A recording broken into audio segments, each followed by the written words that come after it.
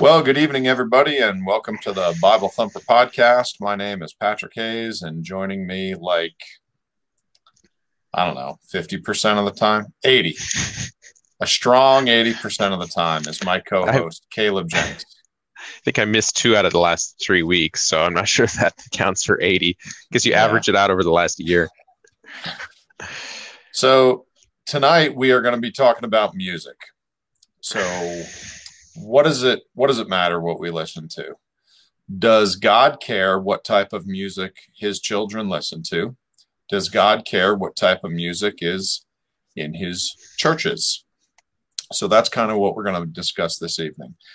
Now, as far as next week goes, we really need some people to give us some suggestions because we are running out of topics as far as things to discuss. So I'm going to make a post and see if I can generate some, ideas from hopefully you folks that are listening. Either get on our Facebook page, which is hashtag Bible Thumper 1611, or you can follow us on Spotify or Google Play and listen to us that way. But please get a hold of Caleb or Patrick, message us and let us know what you want us talking about. So as far as the topic of music goes, Caleb, do you think it matters what the Christian listens to? It's funny you said something about what we listen to in church or what we sing in church. As Oh, long as yeah. it's Christian, we're fine, right? Yeah. Now, here's the question. Does God actually update his list of what music counts as Christian and send it out to all the churches every week? Or does that burden fall upon us? Yeah, it's interesting. I've heard. I was telling my wife one day that I've heard some secular music that's more theologically correct than a lot of Christian music. Oh, yeah. I think a lot of people make the mistake of thinking that if they hear it in a church, then there's nothing wrong with it. God must be okay with it. And what you got to remember, people, is that the final authority for all matters of faith and practice come from the Bible. They don't come from me or Caleb. They don't come from your pastor. They don't come from whatever preacher you're listening to on the TV or the YouTube or listening to over the interweb. It comes from the Bible. On Facebook Live. Yeah. Facebook Live doesn't matter either, unless it's the Bible Thumper. So it's very important that we draw what we believe from the Bible and not from any of these other sources. That's the only thing that really has authority in our life. Okay, so you and I were talking a little bit earlier today, Caleb, about music for the Christian. And I thought to myself, man, we really have to add to that music in the churches because, and I don't know which one you want to start with. What would you rather? You want to talk about what we listen to, or do you want to talk about what is in the churches? I don't know. Honestly, we could probably have two. Wait. We have our first question from Travis. Do you guys drink coffee when you do the discussion? Travis, I am not drinking coffee today. Here, let me. I'll see if I can turn my camera here so you can see. You know what? This is clear water, clear as the driven snow here. Travis, if you want to believe this is coffee, if that make you feel better, okay, think it's coffee. Right now, it is empty. Okay, it had water in it earlier today, but yeah, I do drink coffee, just not right now because it's 7 p.m. Rocky Mountain time. For Caleb, it's 8 p.m. Central time, and I need to go to bed early tonight. So no, good to see you on here, Sharon. Thanks for joining us. Okay, Caleb, sorry that Travis interrupted you with that question. Go ahead and get back into what you were talking about. What would you rather talk about first? Well, Deborah says, Deborah suggested that we go with the churches here. Hi, Deborah. I think that's a great one. Yep, start there. Yeah, I'd say so. Over. Okay. If we run out of time tonight, then we can do another one on secular music or whatever. Okay, so music in the churches. Now, Caleb, let me tell you that I have left many, many churches over their music. And You're such a stick in the mud, aren't you? You don't even know my position yet. Please don't come Hey, visit our church. I'm in charge you of the music at our church. So, you have invited me to your church. I've been to your church and preached at your okay, church. this is true. You don't remember that? No, Okay, I do remember. so typically, and this is typically you have somewhat of a triangle as far as the I don't know, three pillars of things people will, want to stay in a church for or leave a church for. So you have the fellowship, you have the doctrine, and you have the music. Those seem to be the three main things that people will want to leave a church over. Now, we can argue that if you'd like, but my point is that music is in there more than Bad coffee too. I've heard of that. Their coffee is no good. Starbucks has better coffee. I'll stop tithing over bad coffee. Okay.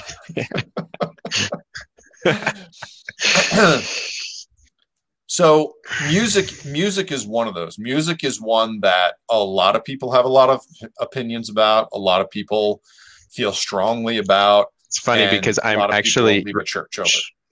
I'm sharing this into some different groups right now. I'm sharing this video into Hillsong Worship's private Facebook group. All right, Hillsong.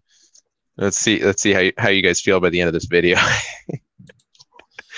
Actually, they might be better off. They just fired one of their pastors. Okay, so Caleb, what are some of the, I don't know what you want to call it. I don't like to use the word rules, but some of the guidelines for the music in your church. What can someone expect if they go and visit your church? Then we can do mine after that. Okay. Well, it's interesting. We're actually getting ready to probably change things up at our church a little bit to where we include some more like bigger drum set. We do have drums at our church. More smoke machines. No fog machines. You will oftentimes, if you come to church with us on Sunday, you'll either hear hymns out of the hymnal or you'll hear praise and worship music. Very little old gospel songs, that type of thing, Southern gospel. And we're actually trying to change that right now because there's a lot of folks in our church that really appreciate more of the old hymns or gospel songs rather than just modern contemporary praise and worship. Give me some examples. Because I know some people that are listening might be wondering what you mean. So we got hymns and we got the modern praise and worship. Tell me what you mean. Give me a few titles of songs you would fit into the old-fashioned gospel music. Well, some of them would be hymns, but some of them would be like, what would I say? I mean, like, somebody's saying that they like Hillsong. Somebody else is saying that they're apostate. That Hillsong and Bethel are apostate. All right. You'll actually on occasion you'll hear some Hillsong or Bethel music at our church. A lot of them are theologically messed up songs. What would I say? I'm going to draw a blank now on this, but like the old Rugged Cross, or so I'd call that a hymn. I mean, it's in my hymnal. Right. Power in the Blood. Again, I call that a hymn. Yeah, I guess most of those would be in the hymnals, but I guess like more, I would consider some of those hymn to be. Rebecca, my sister, wants us to get into the other aspect as far as secular music goes. I would say that more upbeat songs of testimony, where you're singing about God but not necessarily to God, is kind of would fall into the gospel music category that I wouldn't consider praise and worship. And most for the last 5 years at our church, we've really tried to. There's a lot of contemporary songs that are sung, very emotionally moving songs, but if they're not a praise and worship song to God, we've tried to avoid them at church, just simply because I think it can get confusing when you all of a sudden transition from singing to God to singing about your feelings or something like that in a praise and worship setting. So I find that there's different times, and that's why I think Jesus talked about singing psalms and hymns and spiritual songs. I think there's different types of songs that are perfectly fine and appropriate in different settings in church. And I'm wanting to try to incorporate maybe kind of at the end of the services some more old time music, that type of thing that people can, tap their toe to, clap their hands, whatever, and kind of feel upbeat. But there's some of those songs that I would say I would consider like I heard an old story, how Savior came from glory. That's a great hymn. Yep, it's a great hymn, but it's a song. To me, that would be more a song of testimony. Okay, how about this? Do you know the song about God? Not too. Yeah, go ahead. Do you know the song "Oh Happy Day"? Mm-hmm. Okay, that I would call an old time gospel song, but is not in a hymnal, and that's really it's really mostly just a chorus. I mean, it's a very simple chorus, So here we have a couple more. Somebody just chimed in. Connie said, "Go tell it on the mountain." I love to tell the story. One. Also, both good ones, and both in the hymnals that I have. Now, I actually collect hymnals, so I've got dozens of them. But all of those songs we're talking about are are in the hymnals. So, okay, so Caleb, what can we expect as far as instruments at your church? Guitar, piano are kind of the two main. Pretty much any Sunday you come to church here, you would find us playing guitar, piano. Hit and miss on the drums. Sometimes there's drums.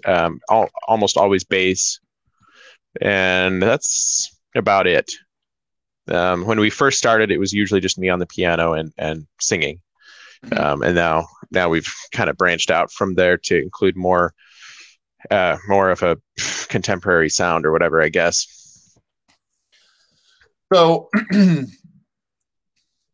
at my church, we sing, all of our songs are out of the hymnal, and we only sing one song at the end of every church service. And the only accompaniment we have is a guitar.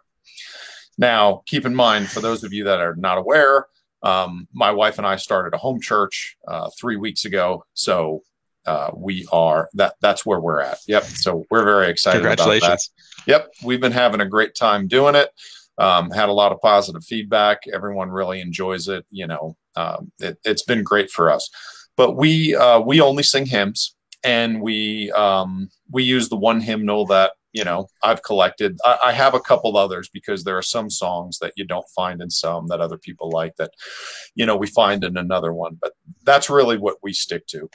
As far as what would be called the praise and worship songs, we don't sing any of those. We're not a big fan of the 7-Eleven songs. You familiar with that? You sing the same 7 words 11 times. And you call it a song. Exactly. So we don't do any of those. I'm not a fan. I know a lot of people like them, and keep in mind what I'm talking about right now is what we allow in our church. Okay, I know a lot of people are going to listen to a lot of different stuff, and there are several Christian songs that I absolutely love that we're not going to sing in the church. There's some modern stuff. I just recently bought, and actually I'm going to look it up here. I just recently bought an album, which is, let's see, come on. Yeah, sorry, it's not coming up. It's the Elvis Peace in the Valley album. So Elvis sings like 75 different old time gospel songs, and I love it. We're not going to sing in a church. I have a lot of those. Who's that one country artist that I like? He recently, not too recently, but he had a stroke just a little while ago. Tall, thin guy. Now I got to look it up. He has some great Christmas albums, and he also has some really good Alan Jackson Christmas stuff. No, Randy Travis. Okay. Randy Travis. Okay. If you've never listened to Randy Travis sing some Christian hymns, man, you're missing out. That fella can sing. And there's some different gospel songs and spiritual songs that I like from Doc Watson, from a bunch of different, old time folks. But we don't sing them in the church. What we sing are hymns. People all have a book in their hand. They know the words, and we feel a level of comfortability and safety right there. As soon as we open it up to everything else, then honestly, you got to start fighting everybody, because then everybody has a suggestion and you got to start telling people why their songs cannot be sung in church, and nobody likes it. So what we do is we have a couple of hymnals, and we tell everyone, hey, let us know what your favorite hymn is. There's hundreds of them in these books, and we will sing them. And so far, we've had, a great experience with that. My answer to that, when I get some really bad theology, sometimes it's not even bad theology, but just something that I personally don't feel like singing myself. If I'm leading songs, I'll say, hey, you want to lead that song? Yeah. That's great if you want to sing that. So there are a lot of songs right now that are very emotionally moving songs in Christian music. If you turn on K-Love or Air One or any other popular Christian music station, you'll find a lot of songs that are very, very much emotionally Patrick. Anyways, ignore that. That won't make it onto Spotify. That's my only hope in continuing this podcast, is that people won't see that on Spotify. My sarcasm won't come out with the audio only listeners on Spotify. Yeah, maybe not. The visual won't survive the transition. Yeah, you know what, Caleb? My fans know when I'm rolling my eyes. They don't need to see it on a video. They know.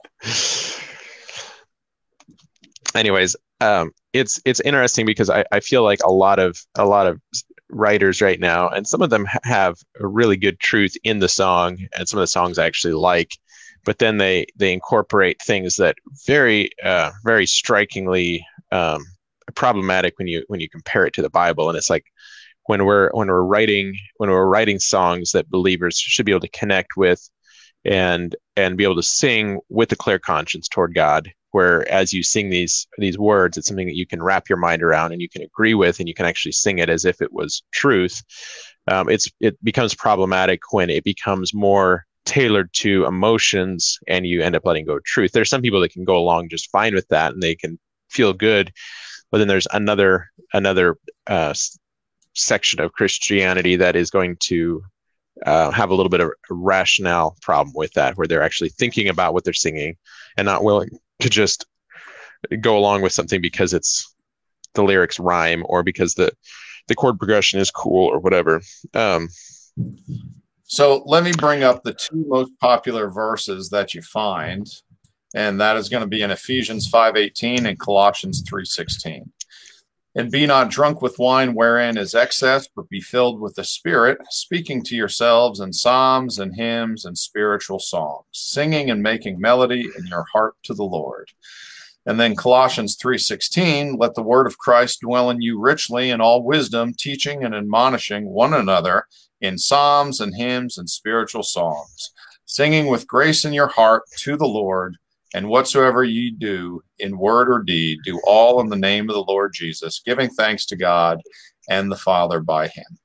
So in those two verses, both written by Paul in two different letters, one to the church at Ephesus and one to the church in Colossia, Paul gives us three different types of music to have in our lives. And if you want to argue whether those types of music should be used in churches or not, I think you can make that argument. But certainly he hits it twice with the same terminology: psalms, hymns, and spiritual songs. So, Caleb, do we need to go over what a psalm is? I think everyone knows that, right? I mean, there's literally a book filled with them, right?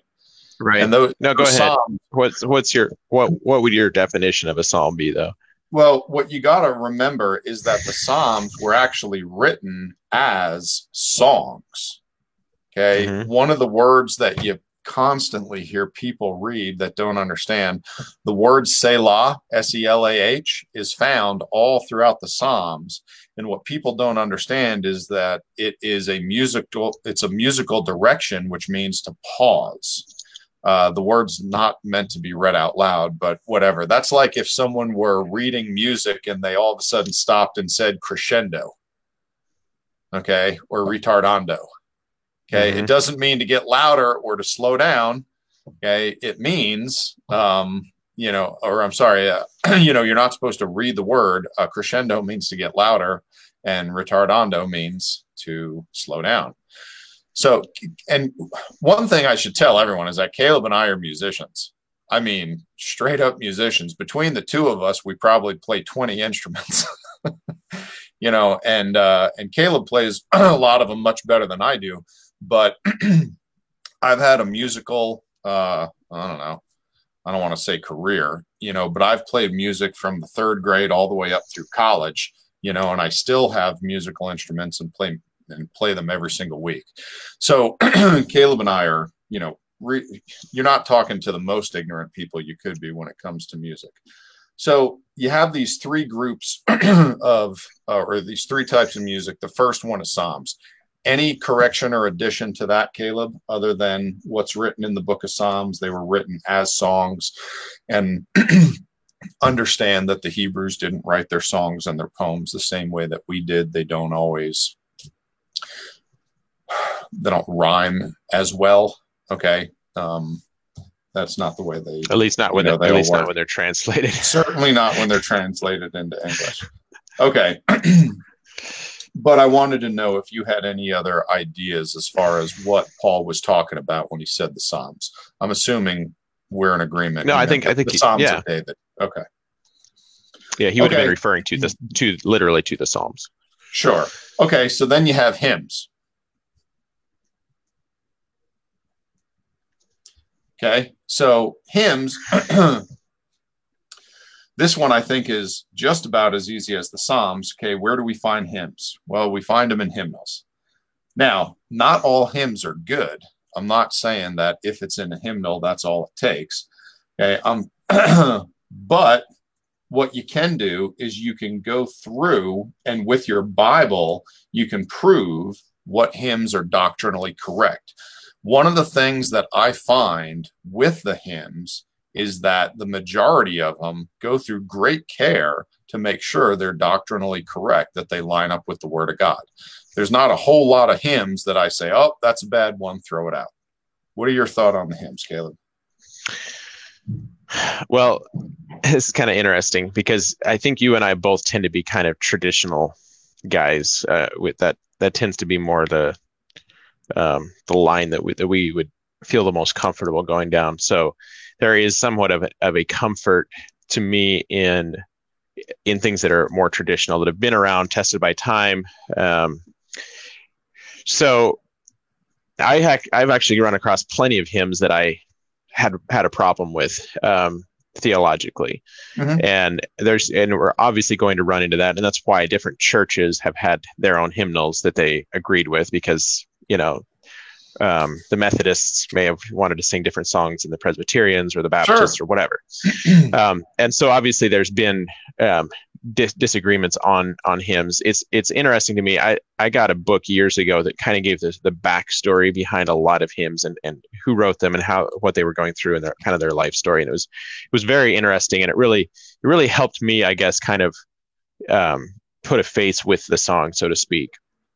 But the other thing that I found was very interesting about it was in reading kind of the history of a lot of the hymns, is many of them were very, very controversial in their day, no different than a lot of contemporary Christian music is today, because somebody wrote the lyrics, somebody else rewrote or put the lyrics from the original hymn to a tavern song. That's what Martin Luther did. Yep. And a lot of Christians were very alarmed by that. And of course, there was plenty of other movers and shakers during the Reformation that were doing things like that were looked down upon with the traditional church. So there's always been controversy over what is and isn't appropriate in Christian music. And one of the things that I've tried to keep in mind, I tend to like older stuff that's been around, and that goes for lifestyle. It goes for, plenty of different things. It's like, old fashioned way of life, heating with a wood stove. There's things like that that just seem like they're wholesome. But just because something is antiquated doesn't necessarily mean that it's superior. And we have to realize that we're connecting with Christians. I cannot stand rap music. I mean, I cannot personally, I don't like rap. I don't think it hardly qualifies as music. But there are some people, some cultures that will find. Whoa. Okay. What about all the God glorifying, righteous, uplifting rap music? I mean, don't you like any of that? Yeah. So anyways, about selling drugs and oppressing women and well, that's part of it is it's trying to appeal to a culture that is oftentimes very much anti-God in the culture that has promoted things. A lot of rap music is very degrading toward women, like you mentioned, or it's very immoral. And so then to try to take that style and incorporate Christian lyrics into it can be problematic. Well, the same would have been said for somebody just mentioned the heating with wood stove. If you ain't doing that, you ain't saved. LOL. There's something very wholesome about coming in and backing up to a nice wood fire in the evening when you come in. It's cold outside, as opposed to having a natural gas fireplace or electric heat. But just because that's my personal preference and I like old style bluegrass music doesn't mean that somebody that plays contemporary music and connects with that is somehow wrong. And so that's one thing I've tried to learn to relate to. We have quite a few young families in our church. There's some people that would be more traditional, but in our church, there's a lot of people that really appreciate modern worship songs, and they listen to Christian radio, and that's what they want. And I've had to learn that I can't let my preference for style with music determine what I believe can and can't be a way that somebody connects with God. But I do think the content really, really matters. And I really think that we should be willing to dive into the lyrics on songs and not be afraid, whether it's a hymn or it's one of my problems with a lot of contemporary songs is they're very focused on not just, well, some of them I would call Jesus is my boyfriend kind of a thing, where it turns it into like a romance.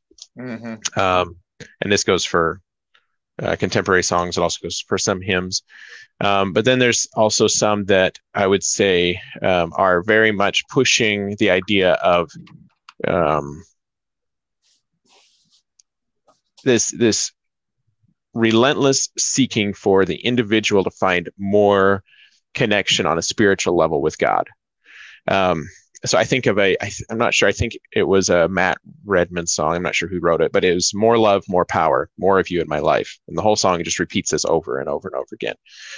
And I can connect with that to a certain degree. There's nothing wrong with that. But what about being content with the love of God that we have experienced? What about being content with the power of God that we've experienced? Do we constantly need to be making Christians be discontent with the relationship that they do have with God and seeking this constant seeking and yearning for more love, more power, more of you in my life?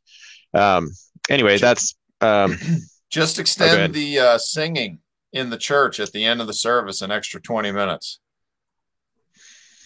And then do that every week so that you can have a little more, you can be a little closer to God. Okay, and I should not pin that on. It's probably not Matt Redman. I don't remember who that was, so I shouldn't. I'm not trying to name and shame him. But anyways, I doubt he's listening. Yeah. Okay, Matt Redman. I just take this as godly admonition from one brother to another. If you did write that song, if you didn't, sorry for offending you. I do think that I know Matt Redman wrote some other kind of slushy Jesus is my boyfriend type stuff, where it was like, these love songs. You can remake almost any love song and just insert Jesus rather than your boyfriend, and it becomes a Christian song. And there's a lot of those. It was one that actually came up. Oh, it was a Philip Phillips, Craig, and Dean did the song, but it was originally a Matt Redman song, and it was called "Let My Words Be Few." And if you listen to that song, I consider doing it at church and rule it out, because it was one of these where it was, Jesus, I am so in love with you. Mm-hmm. And I have no problem with that concept. There's some people that feel that, but there's some Sundays where you're going to come to church and you want truth, but you don't necessarily want somebody else putting words in your mouth that are going to make you sing "Jesus is my boyfriend," so to speak. So anyways, that I don't actually personally have a problem with Matt Redman, but I think I did find that was one that was written by Matt Redman. So lyrically, those would be a couple of issues that I've run across, that I find that the emotions are hyped up, and sometimes the love issue gets pushed so far that pretty soon we center around love and we forget truth. We have to have the truth and love, or the truth in love. Speak the truth in love. Yeah. So here's what we're doing is we are really kind of moving the conversation past Psalms and hymns, and we're landing on the third one. And let me tell you that the third thing that Paul says in both Ephesians and Colossians is the battleground for acceptable godly music and trash, which is under the guise of Christianity. Because I have never sung a psalm in church that bothered me, that made me feel uncomfortable. I've never sung a psalm in church where I thought, this is doctrinally nonsense. Okay, not one time. Okay, then I can't say that there are many hymns. Now, there are more hymns than psalms, okay, where I've heard one and it was doctrinally incorrect, or I can't think of a single hymn where it made me feel uncomfortable. There are a couple that were lousy as far as music goes. I didn't think they were really well written and the tune wasn't great. Okay, but there are no hymns that make me feel uncomfortable in the church when we're singing them. But then you get to spiritual songs. And the problem is people have taken such license with the spiritual song title that they think that anything, if it's on a Christian radio station or if it's in a church, it must be under the banner of spiritual songs, and therefore it's acceptable to God. And that's the problem. That's just not the case. So when I'm in a church and I'm in your typical contemporary Christian worship service, and I don't even like to use those terms. Okay. I hate the idea that the term worship has turned into meaning singing. Okay, because that's only one part of worshiping God. The Bible talks about, it defines it in many, many ways. And I hate that there's a worship portion of the church service and all it is singing. Okay, the Bible talks about bringing your tithe to God, and that's a way you worship God. You don't see people throwing dollar bills on the stage or jumping up and down in the pews when the basket comes by. Okay, but neither here nor there. You have your contemporary Christian worship service, and I sit there sometimes thinking to myself, I don't even know what they're talking about. And I don't think most people do either, because the lyrics of the song are typically very repetitive. They're typically not very deep. They're not even biblically accurate most of the time. Now, keep in mind, this is one guy's opinion. That's it. And Caleb can jump in here in a second and tell you all the ways that I'm wrong.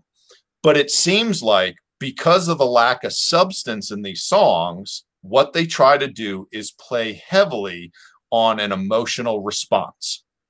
Am I crazy for saying that, Caleb? No, that is exactly what it's going for. Just play the song long enough and repeat the chorus enough times, and pretty soon people will be emotionally moved. You know what? You guys aren't getting it yet. Can I have everyone out there close your eyes? Close your eyes and raise your hands to the Lord with me. as we sing this chorus 5,000 more times. We'll get some tears out of you folks sooner or later. So that's what I see with the contemporary Christian worship service. And like I said, unfortunately, any song that, is sung in a church must fall under the banner of the spiritual song. And therefore, okay, it must be okay. And I think that's why the churches have veered off into crazy town with a lot of these songs rather than, there are so many good songs that are biblically accurate, that are strong in their doctrine, that make you think about the Bible and who God is. And instead, I feel like it's almost chanting. Do you understand what a mantra is? It's something you just say over and over and over and over and over again until you believe it. Well, if you take a mantra and you set it to music, you have Christian contemporary worship services. Okay, Caleb, that's my 2 cents. Go ahead. Get on in here and straighten me out. No, it's I think that we should realize this is the same traditions that got going in Europe that killed the church there. You get stuck in a rut in church, and whatever it is that you're doing, if you stray from the truth, it can feel good to you. Eventually, it's not going to feel good to your children. And eventually it hurts the church long term, because people see the results of going to church and doing something that feels good, whether it's true or not. They see the long-term results of that on people's lives. And eventually the church dies out. And I think that the only way that the church stands long-term is when we stand on truth, on the word of God, which is unchanging. And we allow that to be our pillar. We don't need to be socially relevant. We don't need to try to fit into what people expect based off of pop music. So I do think it's very, very important that content would take precedent over the sound quality or the emotional side of it. That being said, I've been in services like you just mentioned, Patrick, where it was very much appealing to the emotions, and I've seen people around me that were connecting at times emotionally to the music, and you could tell that they really, had it going on, so to speak, and others that weren't. There was times that I was, and others weren't. And I don't think as Christians that we should be so careful about the music that we can't enjoy a worship service if it's not perfect. If you go to church and you're worshiping with people and they sing a couple lyrics that you don't agree with, I think we can have the grace and mercy as a Christian to let that slide, so to speak, and not have that be define where we worship or who we fellowship with. But I do think that it's worth noting that this has become the norm for worship leaders who are oftentimes not qualified. I've seen ads in the local Facebook marketplace and Craigslist, church looking for experienced guitar player, and it would have some of the qualifications that they were looking for, or a drummer or whatever. Want previous experience playing live venues. This can include bars, live music festivals, whatever. So what they're looking for is quality in the workmanship of the performance. And oftentimes when you actually break it down and you look at what's going on in some of these churches, some of these bands that go way off the rails theologically, and they start producing really great music that sounds fine, and the words are like, wait, where did that come from? That just hit you out of left field. And then pretty soon you find out, there's this big scandal because the main lead singer is gay, and or he's been cheating on his wife, or whatever. And so oftentimes there's people that are put into these positions that are very unqualified. They haven't been, I'm not saying you have to be to seminary, but they haven't really, they don't have a good theological basis for what songs they're picking, what songs they're writing, the content that's going into it. It's like, oh wait, last week there was a hit on the top 100 Christian music, whatever, CCLI or whatever, and they sang this phrase. And so if we could work that phrase in with our song, but also include this phrase that was in this other song. And then last week when we were at church, somebody started jumping up and down and singing, hallelujah, more Jesus, hallelujah, more Jesus. So we could put that in right here, and all of a sudden we're gonna have a chart-topping song, and we'll hit the charts with K-Love, and we'll be the next rock stars. I mean, this is the kind of thing that's determining what goes into the Christian music these days, is what is going to make you go viral or make you popular.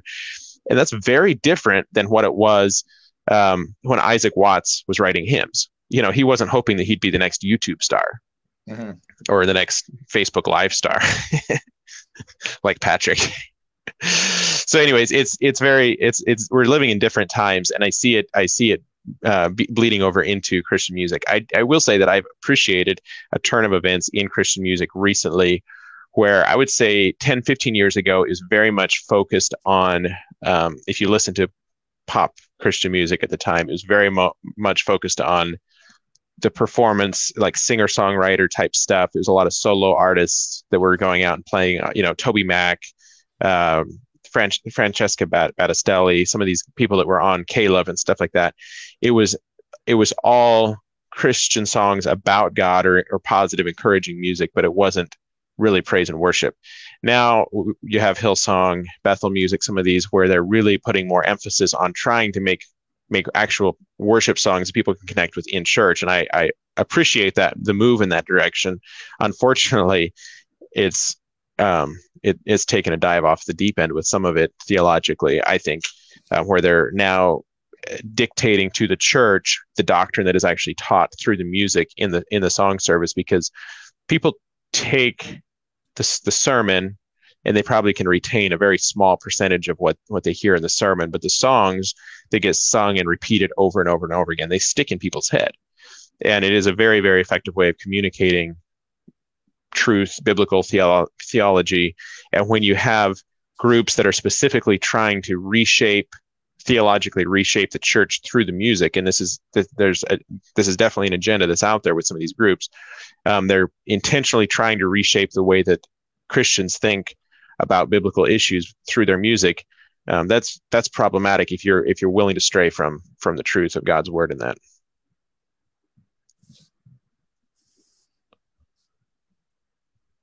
Any thoughts? Well, the one thing that I was thinking of, and this, maybe I'd want some clarification on it. You said something early on about we shouldn't take what is said in the song, and if there's a couple spots that we disagree with, maybe it was we shouldn't write it off, or we shouldn't. What was your thought there? Because here's my thought. Okay, it's no different than the sermon you're going to listen to, than the Bible lesson that you're going to get. You want it to be, more than anything, biblically accurate. Now, right, if the fella that's up there teaching you the Bible is able to do it well, that's even better. And if the song that you're singing with your church can be done well, and some people can sing well, and maybe some people can play an instrument well, that's great. And that's even nicer. But at the end of the day, the most important thing about the music is that it is doctrinally accurate. I think that would be paramount above everything. So let me ask you this. How do we keep these spiritual songs from getting off into left field and just getting into crazy town? How is it that we stay away from just, oh, every bit of music is fine so long as it's sung in the church, it must be okay?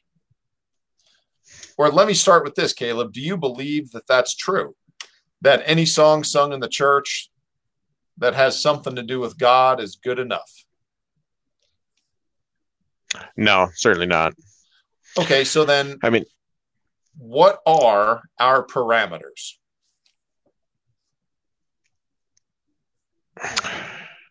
And I know I'm throwing this at you, and I don't really have a good answer. Well, but I it's think it's interesting because I don't know if I should be the one defining this. I think different people are going to have different parameters that they would set in place on something like this. But for me, I have given it a decent amount of thought because I do have something to do with this at our church. Mm-hmm. And I do pick out the songs, and there's been times where we sang a song, and later on I'm like, whoa, what did we just sing? There's songs that I've written in the past that now I look back at the song, and some of my favorite songs that I've written were heavily influenced. They were mostly scripture that I incorporated into the song.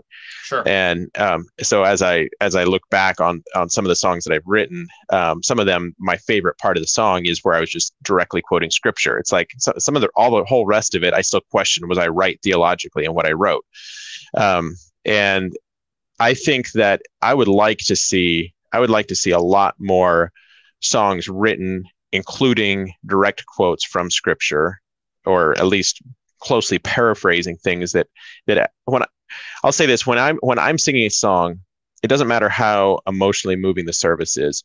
When I hear truth in a message that resonates with me, when a preacher is preaching, I'm not going to say amen or hallelujah if somebody's preaching and I'm not sure if what they're saying is truth. But when they hit truth really square and the gospel is really coming from the pulpit, that's what gets me going. You know, when I hear truth coming from the pulpit, and I know without a shadow of doubt that what they're speaking agrees with scripture. And the same for me with music. So I think that we should stray away from the concept of trying to come up with newfangled ways to repackage the truth into music in such a way that it's more appealing to our culture, and start sticking just simply with singing things that are very, very much agreed with what Jesus said, with what the disciples experienced and wrote, such that we're safe, such that when somebody goes to church and they're sitting there singing a song, that they're not mulling it over in their head thinking, what is this getting at? We sang a song at church a couple of years ago, and there's a young lady in the church that was giving us a bad time about it, and I wish I could remember it. But the song said something like, oh man, I'll think of the lyrics here in a second. I'm pretty sure. But it was a very questionable thing. And theologically, I think that I could agree with what was being said, but it's like, I've never heard that. I could never, when she questioned it, I was like, okay, I could never find a place in the Bible that agrees with this.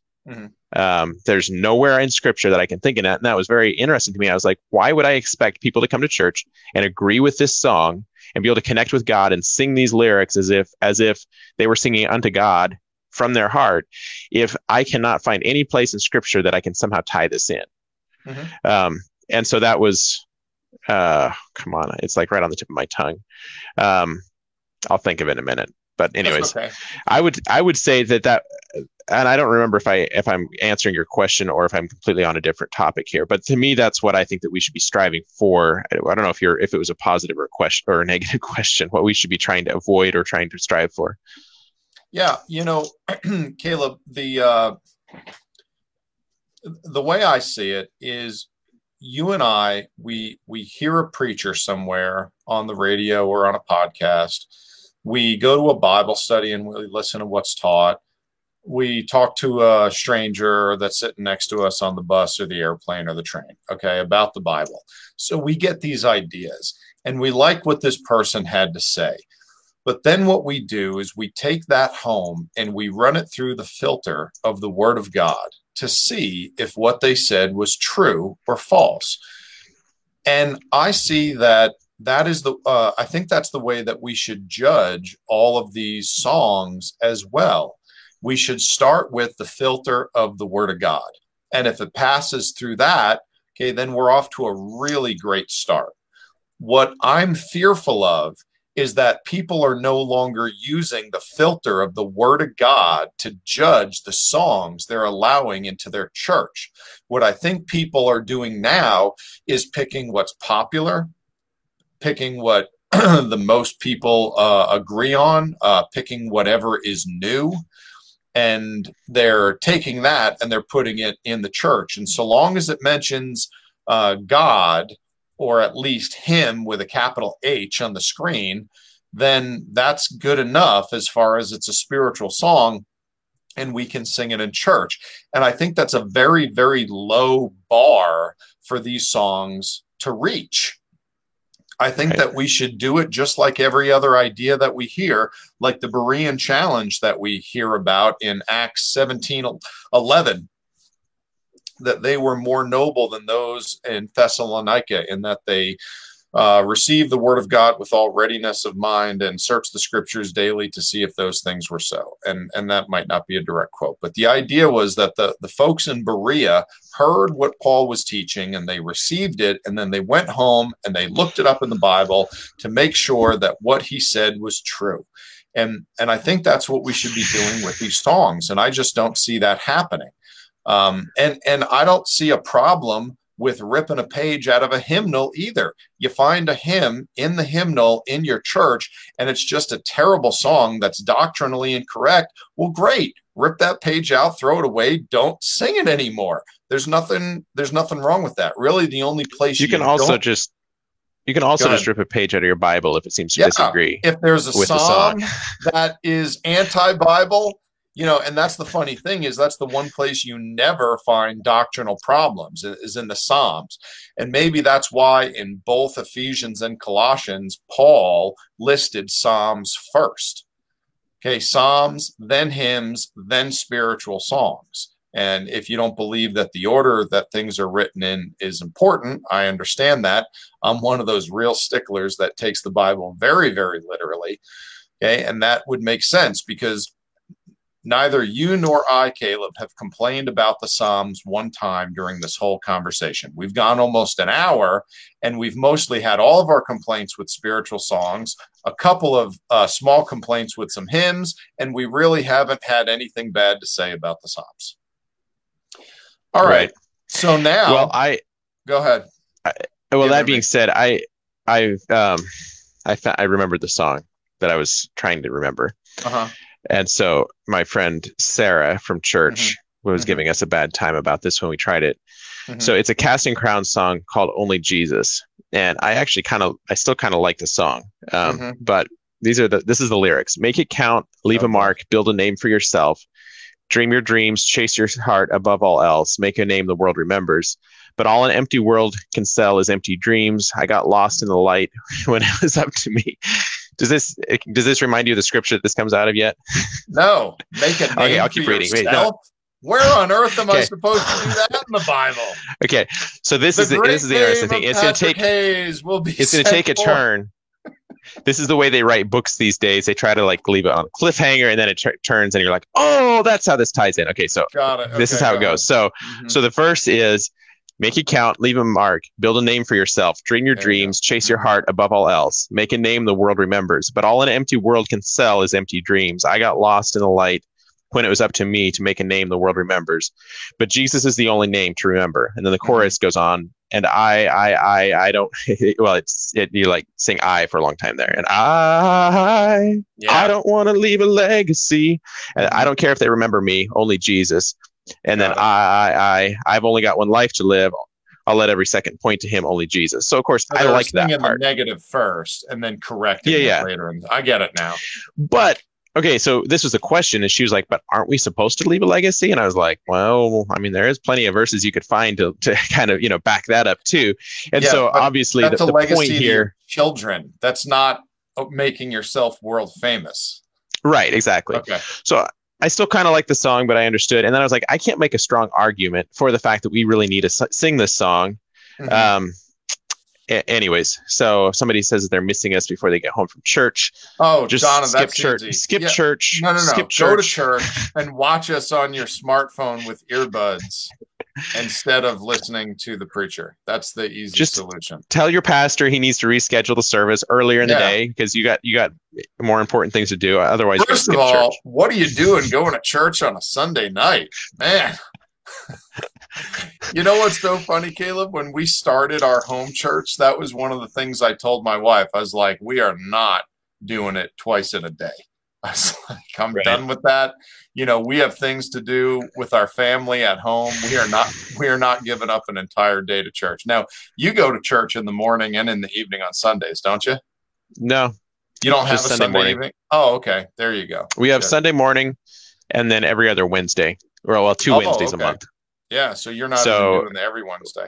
Yeah, now I used to be go ahead. Oh, we probably should be doing a lot more churching than we are. Maybe I'd be more religious than I am. Man, I used to be at a Sunday morning, Sunday evening, Wednesday evening church. And let me tell you, that's a perfect recipe for hating everybody you go to church with, seeing them that often. No. Include Friday nights along with Wednesday, Sunday morning, Sunday evening, and then a couple prayer meetings in between. I know churches that are that way too, where you really you get Jesus up 7 days a week. Every day, every time the doors are open. Yeah, so Donna, you're right. You can listen to us later. We're not that important. We can wait. The video will be there when you get home from church. Okay, I thought of a couple of songs. These are probably in the hymnals too. I guess most old time like gospel songs are in the hymnal. A lot of them are.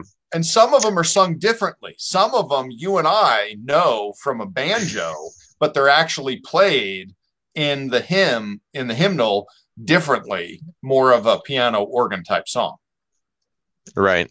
You know. So there are some that they've just changed the music to a little bit and they've made, but anyway, I will say, one thing that has improved since the old time is the organ. Can you imagine going to church every Sunday and all you heard was the pipe organ? I like organs, man. I'm a fan of the organ. I wish they had the big ones again. Okay. All right. Okay. So I don't believe you. Sebastian Bach. I am a fan of his how often music. do you go on to I don't know, where do you listen to your music? iHeartRadio, Google Play, YouTube, whatever. How often do you go on there and you're like, all right, Google, find me pipe organ music to listen to while I'm plumbing this house.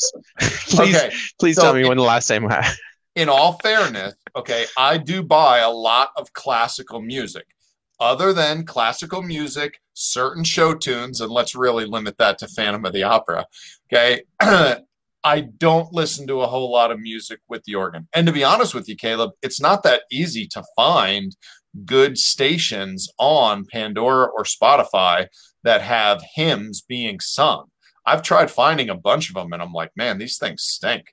A lot of times it's instrumental only, or it'll be a cappella, or anyway. So I haven't found a whole lot. So I usually go online and search on iTunes to buy the stuff. But as far as pipe organ music, the only stuff I listen to is classical, like I said, from mostly Johann Sebastian Bach, because he was big into the pipe organ during his time.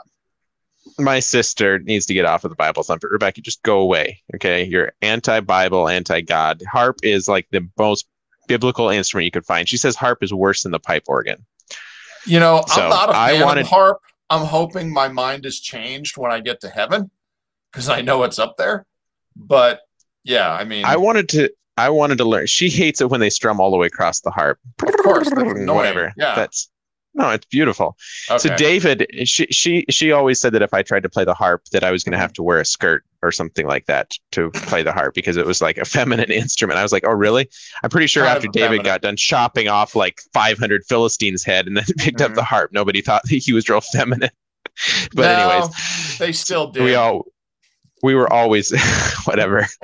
We were always ribbing each other about this because I wanted to play the harp and she hated harp music.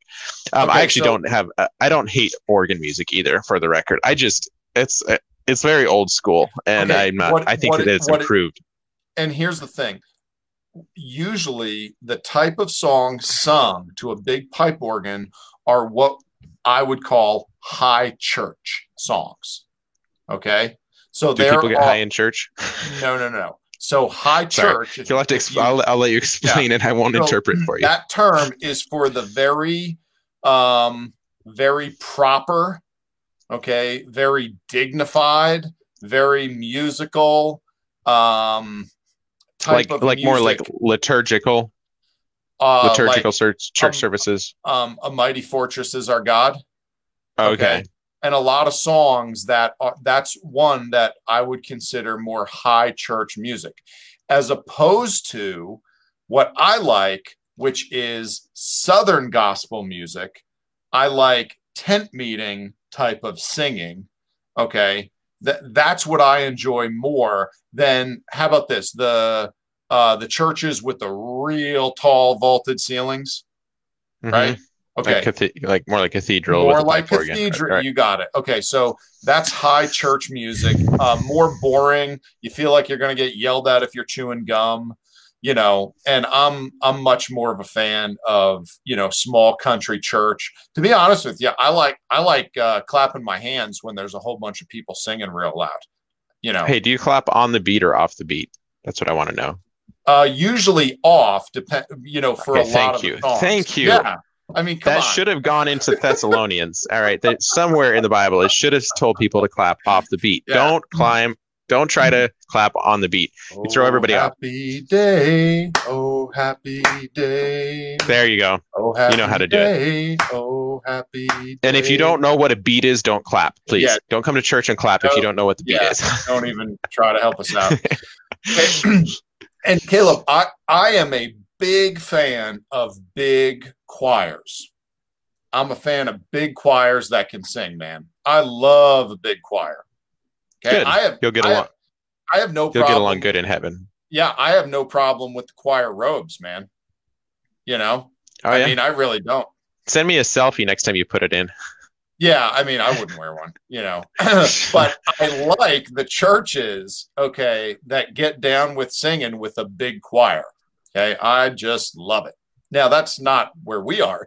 Like I said, we're in a home church with like 12 adults and a handful of kids, and it's a very different feel. Okay, so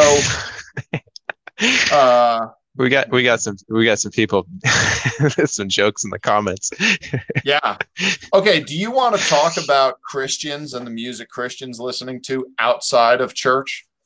Let's save it for another day. We're already more than an hour in. I think that'd be a fun episode. Just like dedicate another. It doesn't have to be next week. Sometime. Let's just do it next week. Yeah. We're on the topic. Might as well there you go, everyone. follow up with this. So Robert Thompson wants to know if we can imagine closing your eyes and imagine you're sitting in the sand outside the temple during Solomon's time and hearing this discussion. Mm-hmm.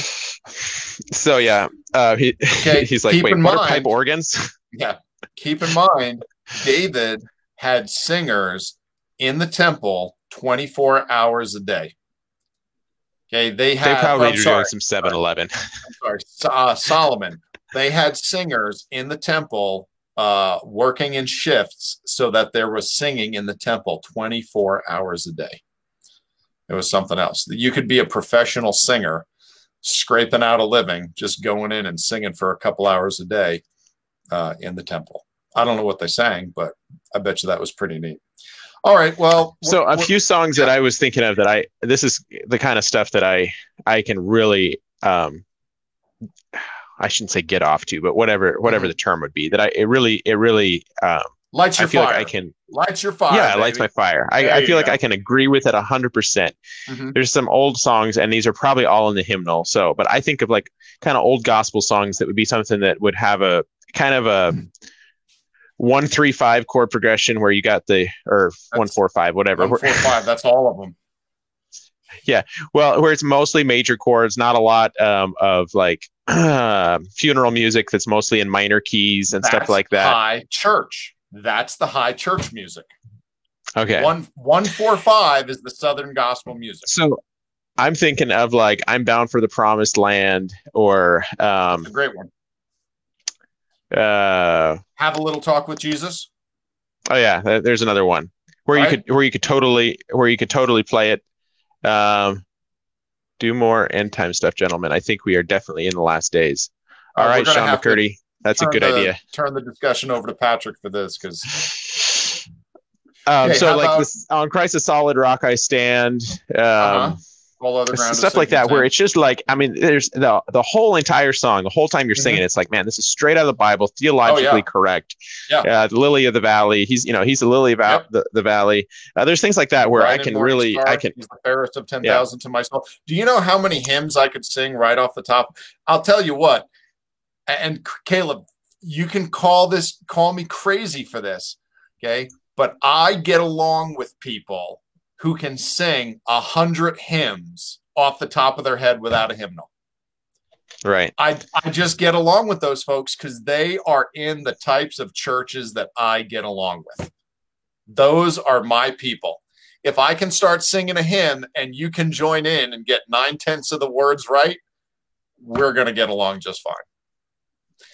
Okay, what about... So anybody, if you're going to try to go date Patrick's daughter, make sure that you learn 100 hymns and you can sing them back to back with no hymnal first, and you're in. Okay. You're in. Caleb, can I tell you the sweetest story I've ever experienced in Christianity? Okay, is it very emotionally moving? It really is. It's one of the only. It's a story that brings a tear to my eye. Yeah. Go ahead. Every time I tell it.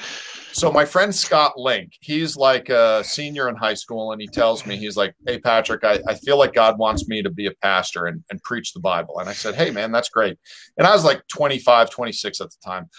I said, "Why don't we get started early?" I said, "No sense in you going to Bible college and then doing it later." I said, "Let's start preaching, this weekend." So we call up a bunch of old folks' homes and we say, "Hey, we'd like to bring a Bible study in there and sing some hymns for the old folks and then give them a Bible study. What do you think?"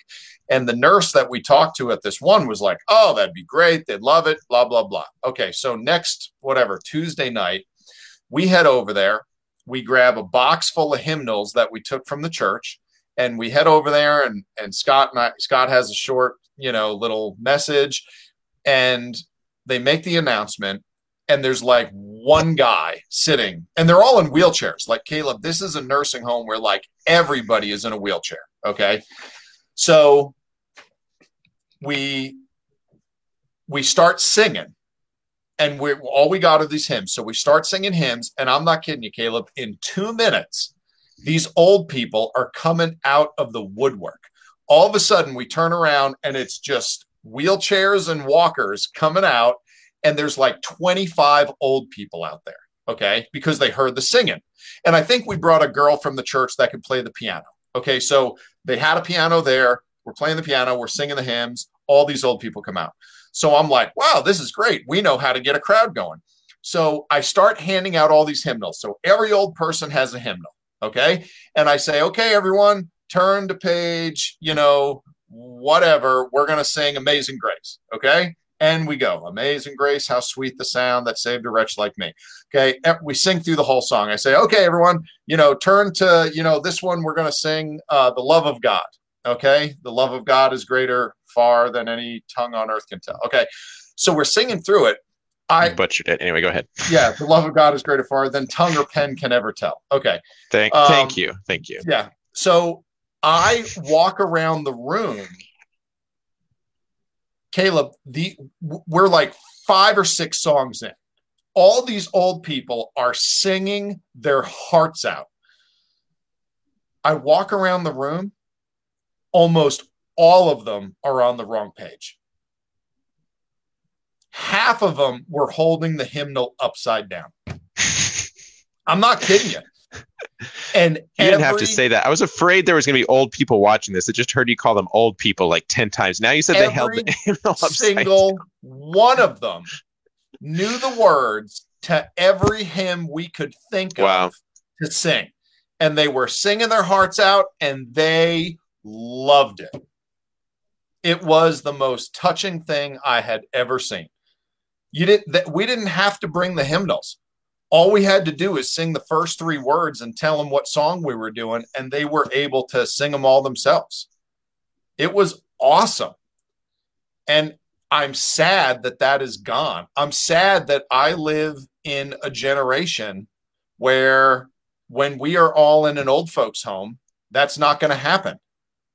They're going to come in and sing some stupid nonsense that's on the radio that I've never heard before. And I'm going to throw a fit, and they're going to force some pills down my throat to calm me down and send me back to my room to sleep it off because I'm yelling and screaming, why can't we sing Amazing Grace? And the stupid I don't find that to be consistent with your personality at all. Says, what's Amazing Grace? Right. Well, it's interesting. So a couple of weeks ago, I guess. So we do this food giveaway at our church every Thursday. Mm-hmm. And we always have somebody lead out in prayer at the beginning of the distribution and sometimes share a scripture or two. Mm-hmm. And then we start. So I've always tried to farm that out to where it wasn't me the one doing that, because I'm already doing quite a bit else with the distribution in charge of it. So I've been trying to make sure that I kind of spread the load with it and that I wasn't the head guy all the time with stuff. But I did it, I think, the first time that I'd ever done it the other day. And I decided, we've never done this before, but I was like, let's try singing a song together with these people. Because I know a lot of them are Christians. They don't go to our church, but they've been in church or go to church somewhere. And so I was like, well, nothing safer than Amazing Grace. That's what I thought, right? Yeah, we had like 500 people there that night. I think there was probably present at the time was probably only 200 or 300 people at the beginning of the distribution, lined up all the way around the parking lot waiting for their food. And so anyway, it was a very emotionally moving thing to see the whole community come together and everybody's lifting up their voices and singing Amazing Grace together, even though Amazing Grace is one of the least, if I was to think of spiritual songs that are emotionally moving songs, I wouldn't think that Amazing Grace would rate very high in most churches' worship leaders' vocabulary. They're like, no, like, we're not at a funeral. Let's do something more upbeat. But the fact that people knew it, it was kind of special. You know what we should do sometime? Maybe next week we should test it first. I wonder how well our audio is lined up on this. If we could ever do a song, I should just come to Colorado for one of our podcasts. And it'd be cool to try doing. Try doing a song together sometime. That'd be cool. I don't know. I bet that there's too much of a latency or delay between us on here. I don't know. It seems like it's fairly real time, but anyways, was there, I don't know if we could just ramble on here for another 45 minutes and we'd be at the 2-hour mark. If we're not going to start talking about, but that was a good story. Well, it really saddens me that those days are coming to an end. And now it's up to, you need keyboards with different types of, effects, and you need guitars, electric guitars with different type of effects to make and the God sounds. Forbid you forget the fog machine. If you don't have the fog machine, no one's going to know what song you're playing, All right, so somebody says do one now. A song? So, yeah, they say do one now. Here, do you have an instrument around?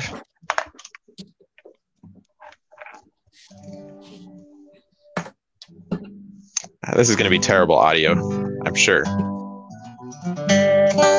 What key are you in? Well, what tune are you in is what I want to know, because I don't think we're in tune to each other. You might tune to a digital tuner just to make sure.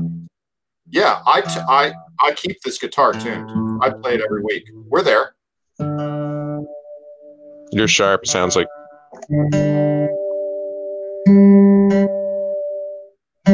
Oh, I can already tell this is going to be great quality audio. All right. What song should we sing, y'all? Somebody give us a suggestion. Let's go with a hymn. You want to do Amazing Grace? You're in C? Key of I'm C? in C, yeah.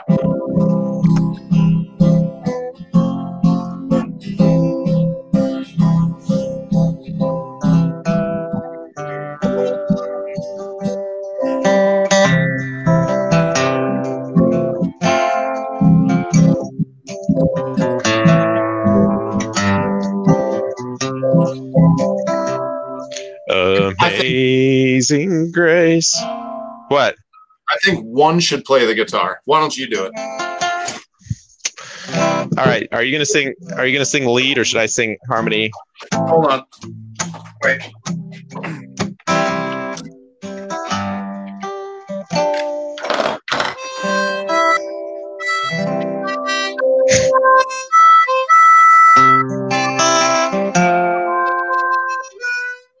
Okay.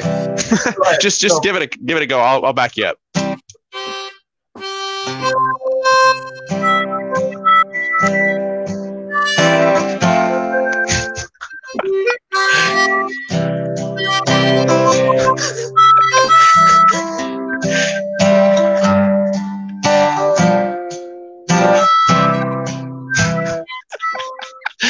Obviously, you can't hear me. Am I not coming through? The guitar is totally clear. Is the latency that bad? It must be bad because there has to be a timing in it.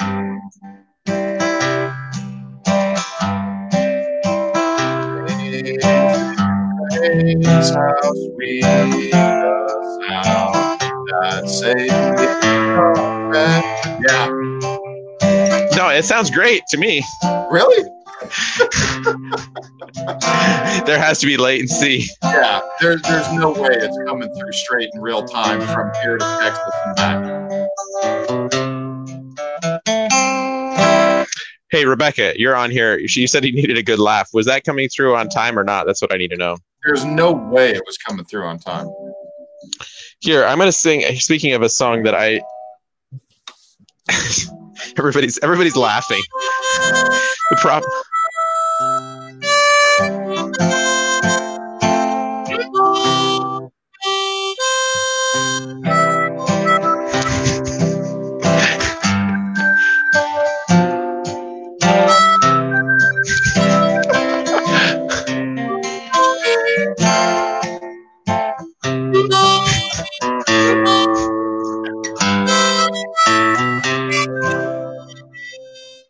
I think we ended on the PSC. Here, let's see if I'll sing and play and see if when you. I want to see if when you come in singing with me, if you're on time. Do you want to sing harmony or do you want to sing melody? Are you kidding me? The only thing I have a chance of is melody, but doesn't matter. We can be 2-part melody. Right. Who cares? Go ahead. Let me hear the first. All right, I'll go on the first verse, and then you can grab your guitar and you can lead out on the second verse. Okay. And then you're gonna stop the guitar. My sister says we're not on time at all. Amazing grace, how sweet the sound that saved a wretch like me. I once was lost, but now I'm found. Was blind, but now I see. All right, go ahead. 'Twas grace that taught my heart to fear, grace my fears freely. How precious is that grace, the hour I first believed.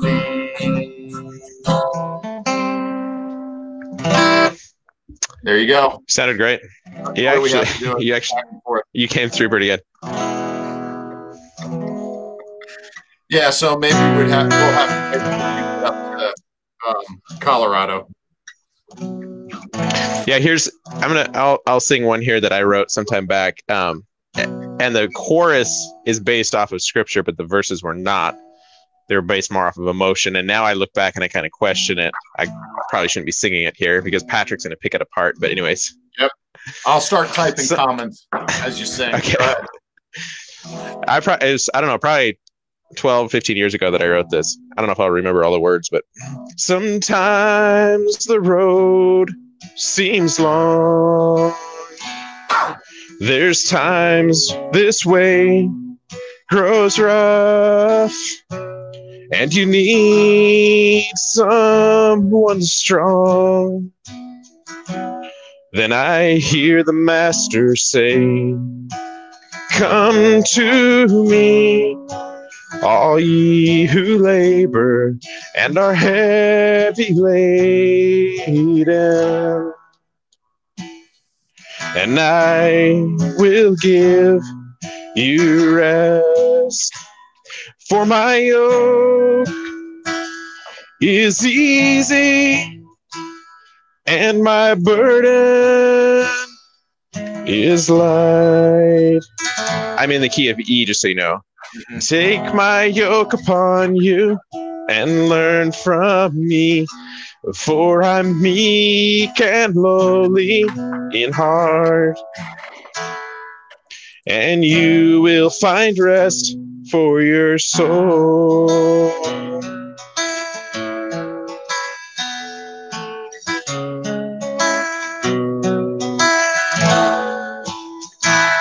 As I near your holy presence, don't let me fall beside the way, for I need you more each day. Then I hear my Savior say, come to me, all ye who labor and are heavy laden, and I will give you rest. For my yoke is easy and my burden is light. Take my yoke upon you and learn from me, for I'm meek and lowly in heart, and you will find rest for your soul, and I will give you rest.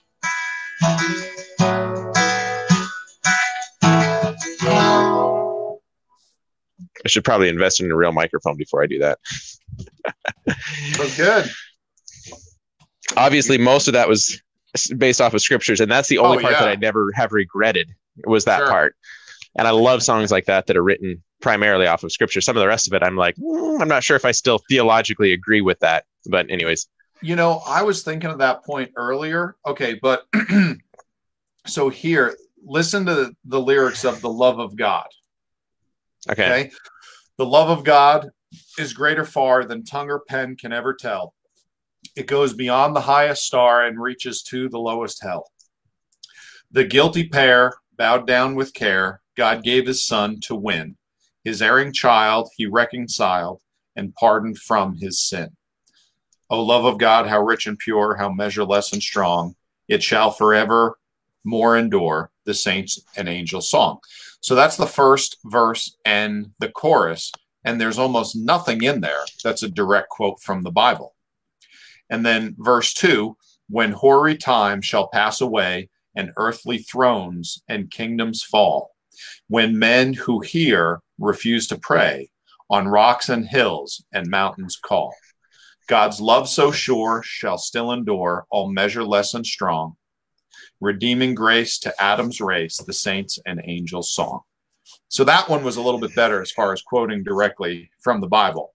Okay, and then the third verse, which is by far the most famous, could we with ink the ocean fill, and were the skies of parchment made, were every stalk on earth a quill, and every man a scribe by trade, to write the love of God above would drain the ocean dry, nor could the scroll contain the whole, though stretched from sky to sky.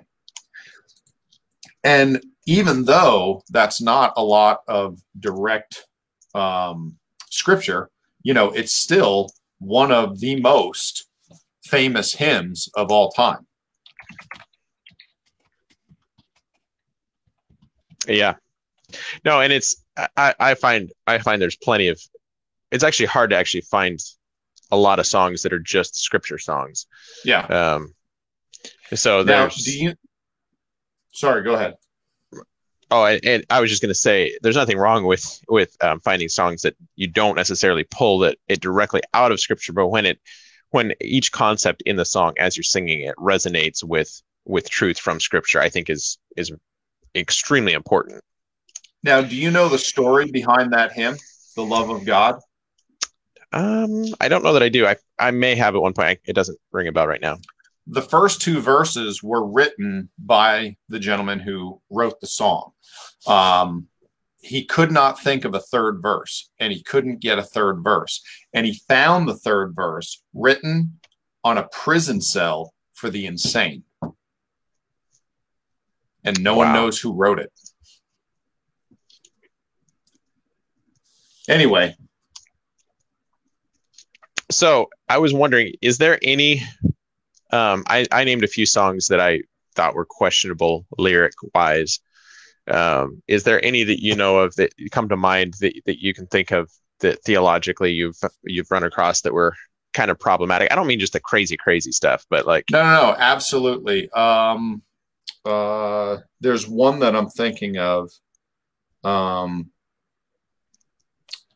Go ahead, bring up whatever you can think of, because I was just thinking I brought up some of the negatives, but there is also some that I really like that are new. There's one that is, I think, a Newsboys song, and it's we believe in God the Father, we believe in Jesus Christ, we believe in the Holy Spirit, and He's given us new life. We believe in the resurrection. We believe that He's conquered death. We believe.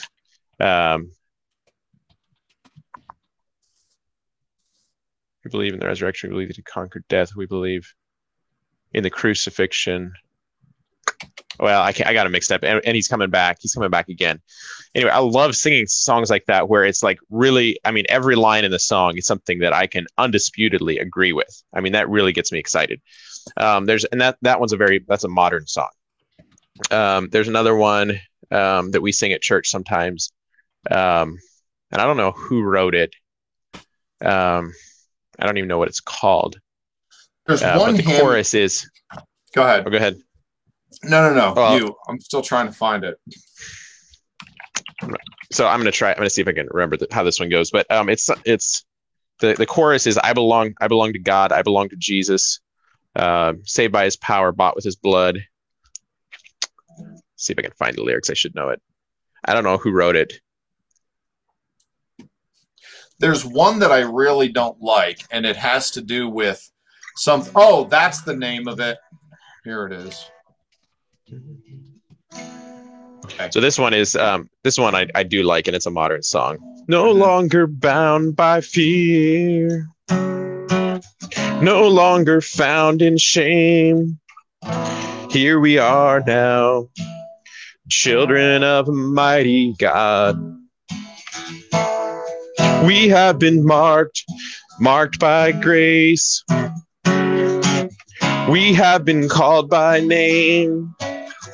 Here we are now, children of a mighty God. You're a mighty God. I belong to God. I belong to Jesus, saved by your power, bought with your blood. I'll say to the darkness, you do not own me anymore. Oh, I belong to God. Oh, I belong to God. And then it goes on to say, but yeah, stuff like that. There are some good songs that are eventually going to end up in the hymnal, where it's like theologically, it doesn't matter that it's whoever wrote it. That one I found it here, and who is it? By Big Daddy Weave. Doesn't matter who it's by. As somebody mentioned here, every hymn was new at one time, and obviously, I don't think we have to just reject everything that's modern and think that you can only find truth in old songs. Go ahead. I am going to challenge what you just said. Okay. You said it doesn't matter who it's written by. I'm going to say it does. When you go to Ecclesiastes chapter 7, verse 5, it says, it is better to hear the rebuke of the wise than for a man to hear the song of fools. So when we read about the different types of music in your Bible, we typically talk about psalms, hymns, and spiritual songs, but there's a fourth type of music talked about in the Bible. It has nothing to do with the music or the lyrics. It has to do with who is singing it. It is the song of fools. So one of the ideas is it does have to do with who's singing it. So, and So I have read the Bible front to back, and I would have never remembered that verse is in there. So thanks for reminding me of that. yeah, Ecclesiastes 7:5. So to give you an example, I have one friend who will not listen to Elvis Presley sing hymns and gospel songs because the man was a fool. Okay, now I struggle with that. I would call him, a wayward Christian. Okay, and if you're asking me, yes, 100%, Elvis Presley is saved.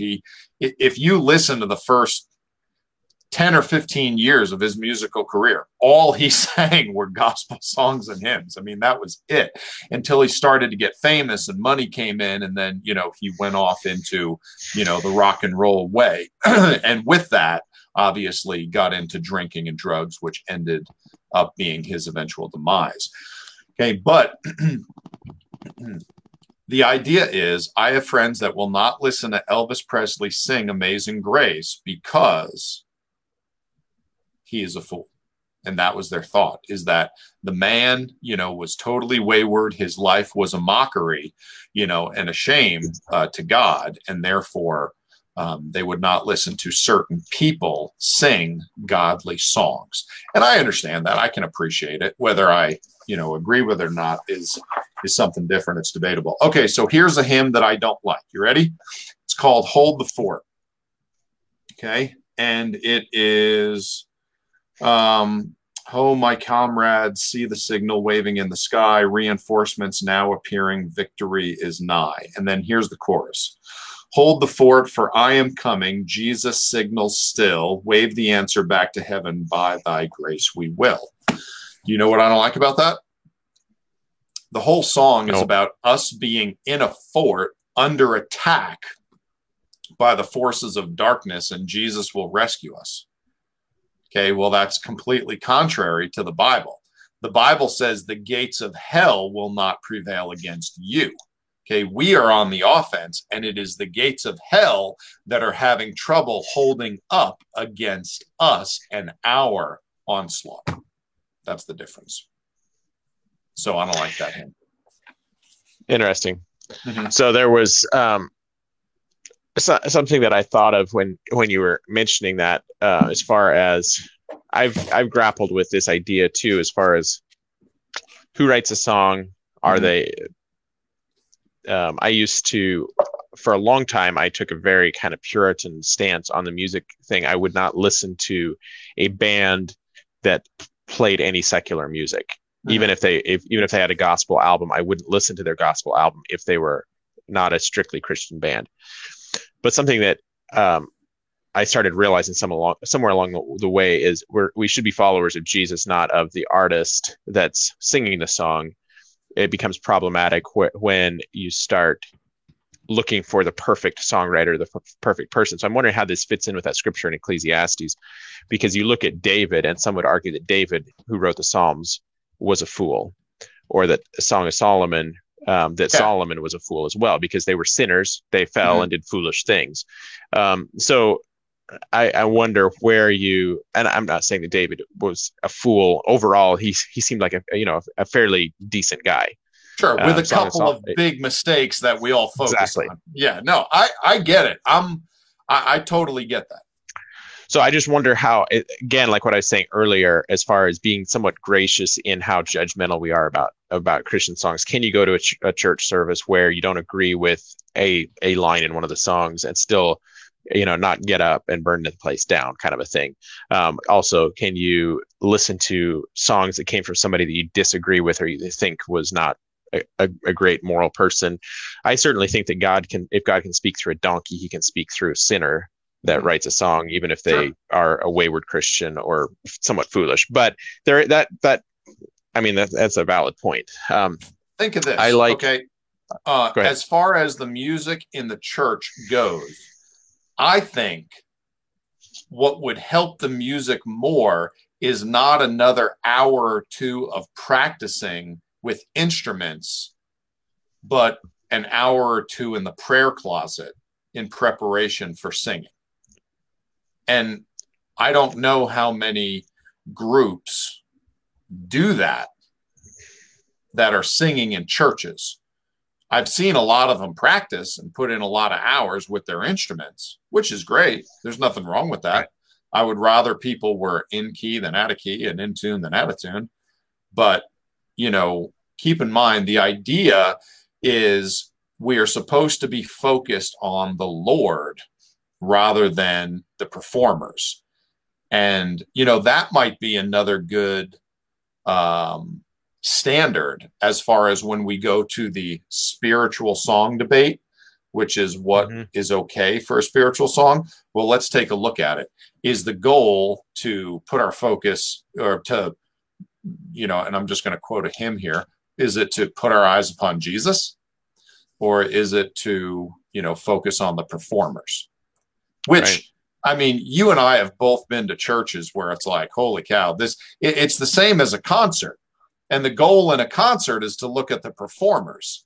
That's the goal. Which is why I was kind of surprised when you mentioned that you love big choirs. Choir? Oh man, yeah, I was kind of because I found, especially leading out with the music in our church, I found that the more people that you have involved, the more of a production it becomes, the more it's necessary to have the logistics of the sound equipment and everything all up and working, and the slides and the projectors and making sure that everybody knows their parts. And I've always been in our church, I've always been opposed to coming up with arrangements for songs where it becomes a musical performance. I would rather just play a song and sing the song and not have it become that we are the local band and orchestra. Sure. But that's, I guess, sort of neither here nor there. I'm sure that God can use it in any way. I mean, clearly in the tabernacle, when they were worshiping God, there was a lot of effort put into crafting the instruments and playing the trumpets and whatever all they were doing. John 4:24. This is a verse that a lot of my Mennonite friends would have used to rationalize their reason for not allowing musical instruments in the church. So most traditional Mennonite churches were a cappella. Church of Christ is a cappella. Yep. And they John 4:24 says, God is a spirit, and they that worship him must worship him in spirit and in truth. And so I think that was one of the verses, and there may have been another one, but their argument was that if you're worshiping God and it's coming from the heart, that it should be done vocally, not through your hands playing an instrument. The other argument was that they didn't find instruments in the New Testament, that it was only found in the Old Testament.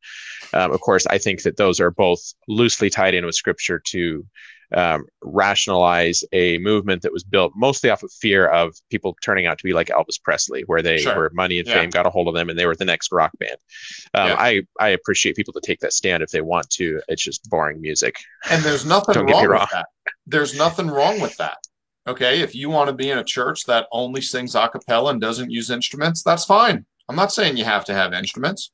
Okay, I don't see the scriptural support for forbidding instruments. Okay, I don't see that at all. Now, another one, Caleb. I was in a church, and I was visiting this church. So I was only there for a couple months, and it was a Reformed. Wow, you were church. Like a professional church hopper, or what? Pretty close.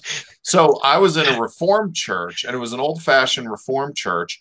And what we did was we would get together every other week at this church member's house, who had a really big house, and they had a piano there.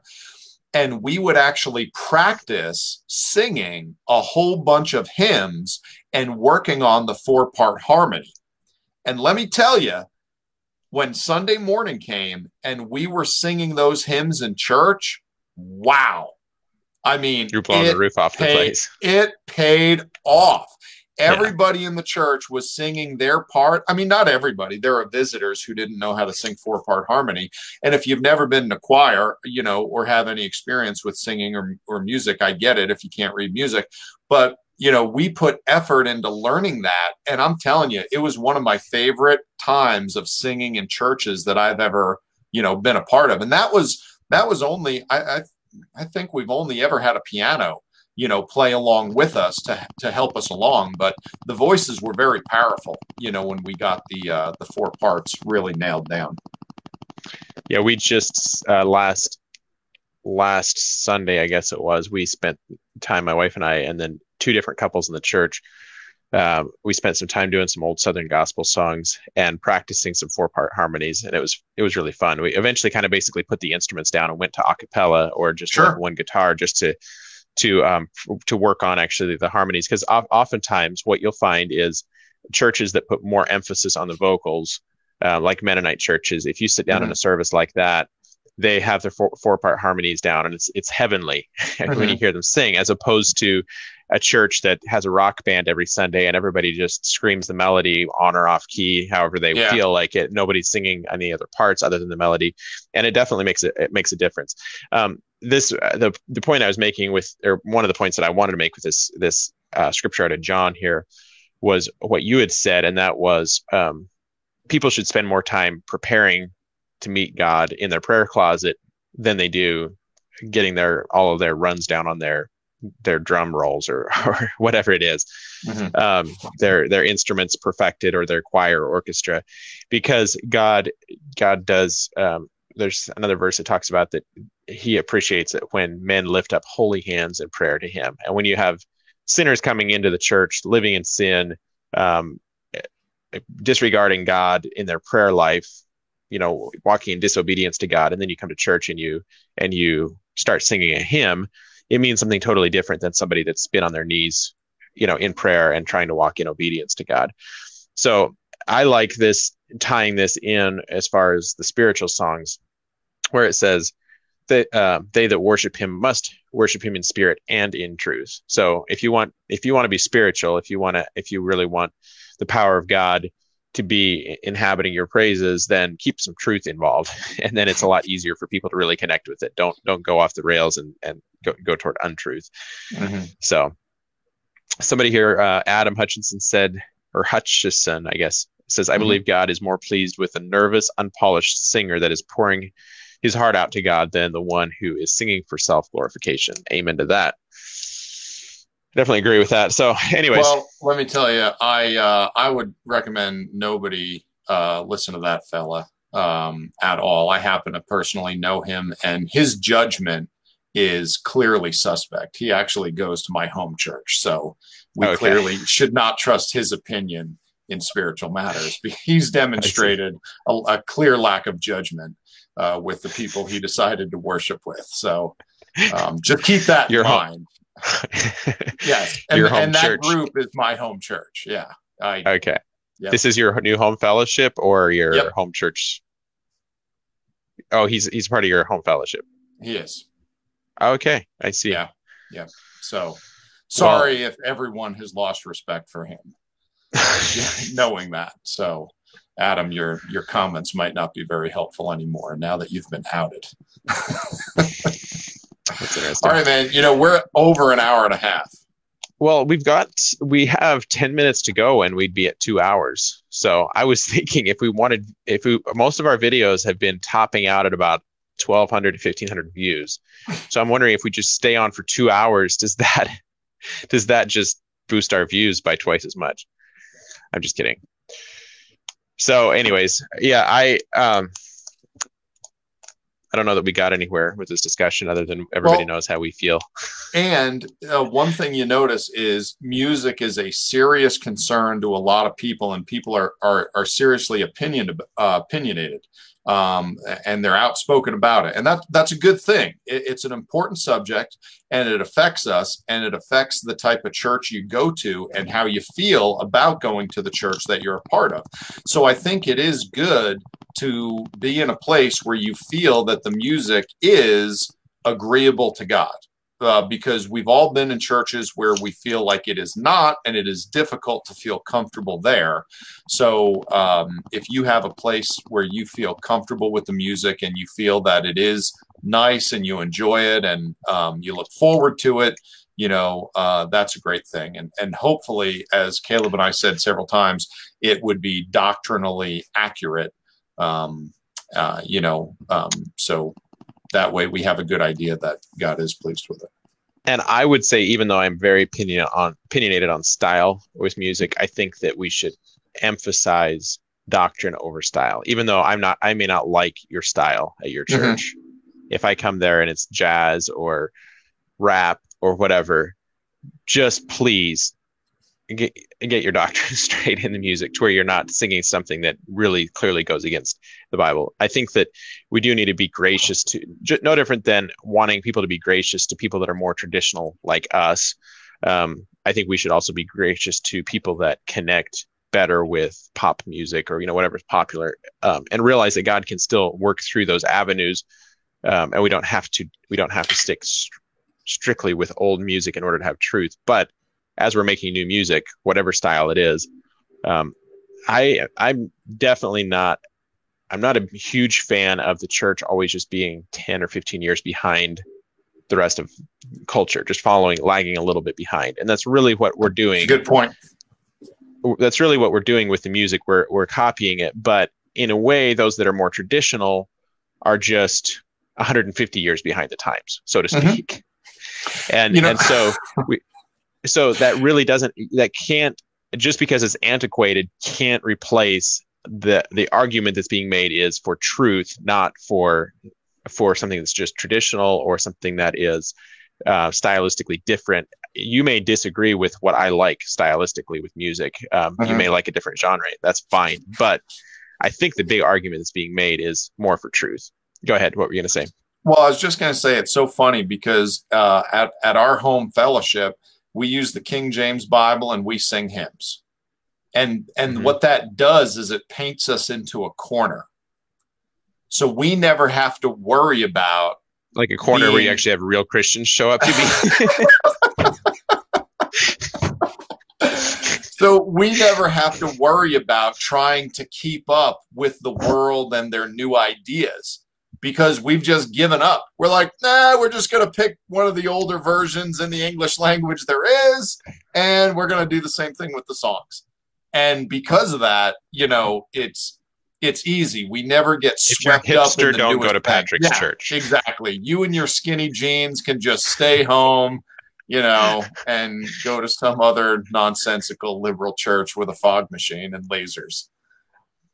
Well, and isn't that sad that that's so much what's missing in the church right now is people that are willing to just stick with truth and be real Christians and not have to figure out how to repackage Christianity into pop culture to the point that you can't recognize it as something different. I mean, it's really what we're seeing it reflected in the music, and it's exactly what's happening in the church right now we have churches that rather than looking to the Bible as their source of direction and inspiration, they're mm-hmm. looking to they're paying consultants and marketing specialists to come in here and tell them how they can boost their numbers in church and which demographics they should try to target because they're going to be the most likely to stick around and tithe longer. These mm-hmm. are the things that are determining what kind of music that they have, what kind of messages they preach, what kind of styles how the pastor dresses. And it is really tickling itching ears in the best sense of the definition. When Jesus says that we're going to have people coming along tickling itching ears, that's exactly what we have happening. And we see it in the music, and there's nothing wrong with being a stick in the mud like Patrick and just saying we're going to stick with King James Bible and we're going to actually preach truth. And if you don't like it, you can go somewhere else. So, and one of my favorite verses is, thus saith the Lord, stand ye in the ways and see, and ask for the old paths. Where is the good way? And walk therein, and ye shall find rest for your souls. But wait, what's that reference? I'm going to look that up in the Message. They said, we will not walk therein. What's that scripture reference? Jeremiah 6:16. Ask for the old paths. Where is the good way?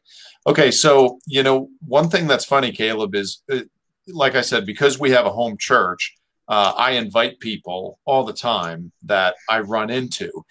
And it's funny because you find yourself trying to figure out, like, what can I tell them to entice them to come? And what I've come down to is I tell everyone, I'm like, look, if you don't want to learn the Bible, we really don't have anything else for you. So there's your invitation. Please come and try it out. And other than that, if you're not into studying the Word of God with a bunch of other Christians, there's nothing else there, man. It's a home church is bare bones. I mean, you get to sit on a couch and, have some homemade cookies, and a cup of coffee while you're learning the Bible, which is always pleasant. But there's no fluff, there's no frills, there's no programs, there's none of that. The music is going to be simple, the preaching's going to be simple, the fellowship's going to be amazing. But that's what a home church is, and I love it. I will tell you right now, I am never going back. I have no desire. You're sold on the home church? Oh yeah. Yep, it's over. What are you looking up?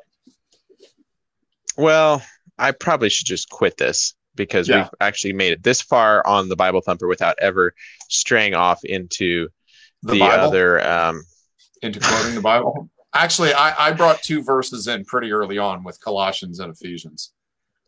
No. I mean, without straying outside of King James. So we'll just leave it there. I was going to pull something out of like New Living Translation or the Message to see how bad they had messed that verse up. I was trying to remember, what's that one where they like make everything into like slang, like modern? I don't know what it is. Anyways, I don't know. All right, my phone's at 1%, so I'm not gonna mess it up. Yep, we tried, everyone.